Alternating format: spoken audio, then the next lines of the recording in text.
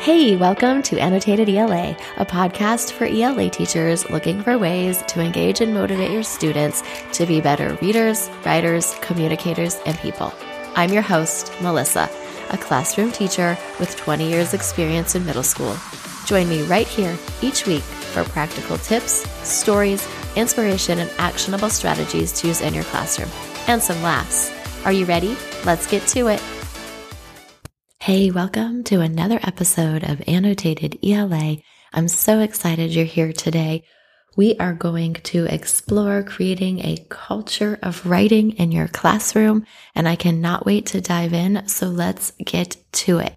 So one of the first steps for creating a culture of writing is to make it a routine. Just make it something that is expected and that you do daily, weekly, monthly, whenever it is. It's just part of the routine in the classroom.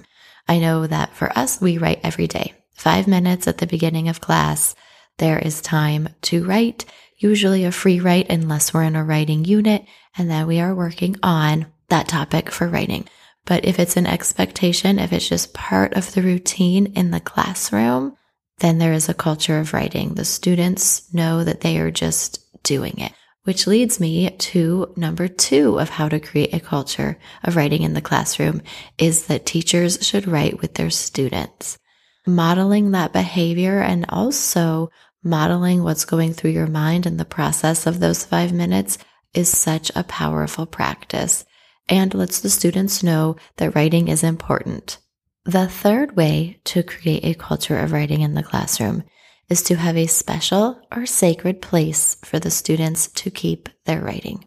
Writer's notebooks are the perfect place to keep writing.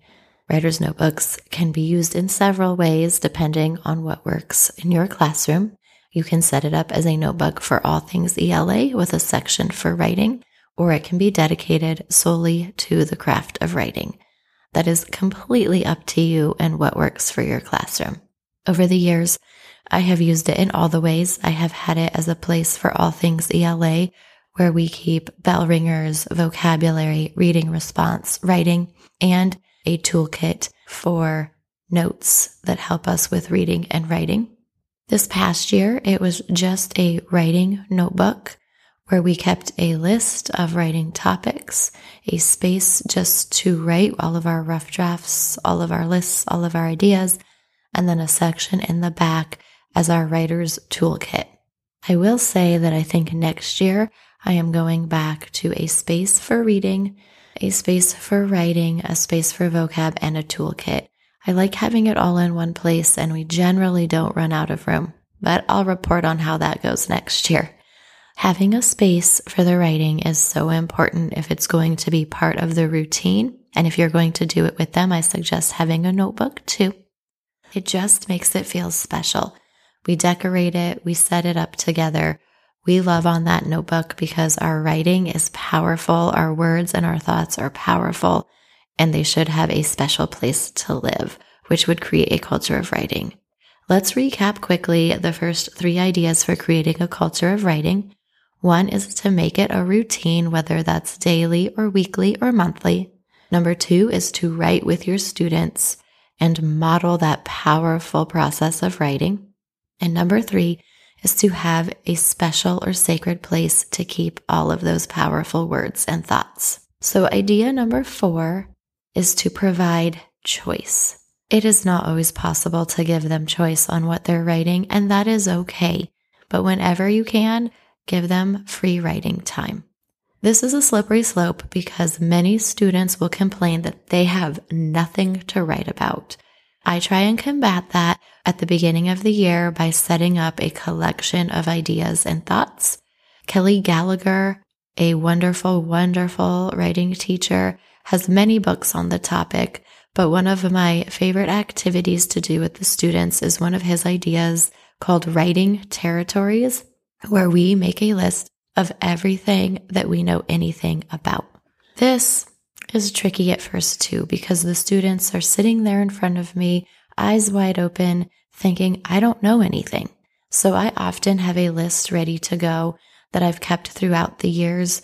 Show them, I put up on the board before they even get into making the list, And my list has things such as being the oldest sibling, having a younger brother, having pets, having dogs, having cats, breaking a bone, falling off my bike, learning to ride my bike, ice skating, roller skating, snowboarding, skiing.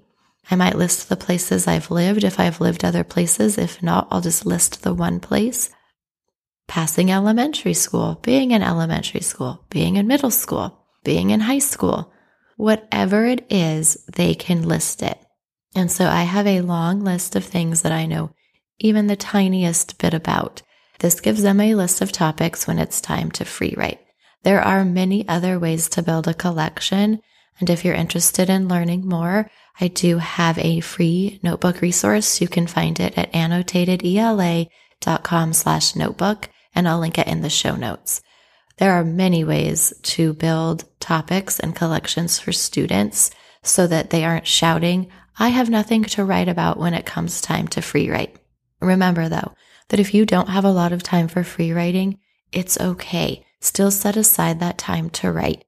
I know that when a writing unit is coming up for us, I might have their writing be more focused on that genre of writing, or I'll be providing prompts that lend to the topic or the essential question that we will be working with when it comes time to do our writing unit. So that's idea number 4, to provide choice. Idea number 5 is to have friendly competitions between students or between other classes. This may not work for all, but I know my students love a friendly competition. So every day after our 5 minutes of writing, a lot of students will tally up how many words they wrote, and we will track number of words written. We also sometimes track the number of shares for the week.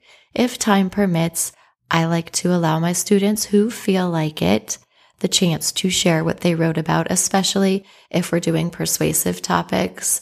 Nothing is more exciting for them than getting up and sharing their writing. If we're working with the genre of persuasive or argumentative, I will spend some time allowing them to share. And as a class, we might discuss what they've done well. We could even have a debate if we had time. But the friendly competition doesn't need to take much time, and you can provide awards weekly or monthly, depending on what you decide to do. My classes compete for most words written, and at the end of the month, the prize is 20 minutes of free time on a Friday. They love it. It's super fun and exciting. And with all of the excitement, I have a cherry on top of engaging some of my reluctant writers, because they would love to be a part of it. The student in the winning class with the most words out of everyone gets a special treat. So that just encourages them to be our most valuable writer for that month. And finally, one of the last ways to create culture of writing in your classroom is to set goals, monitor the progress, and then celebrate. I don't know about you, but feeling or seeing a little bit of improvement or success gets me excited and keeps me going. And I think it's the same for our students.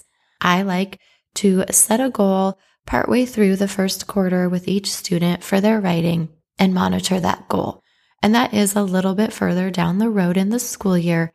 However, after seeing some of their writing and getting to know them as writers, it is time to set goals. And after several writing pieces, we can monitor their progress toward that goal. And when they meet it, we celebrate.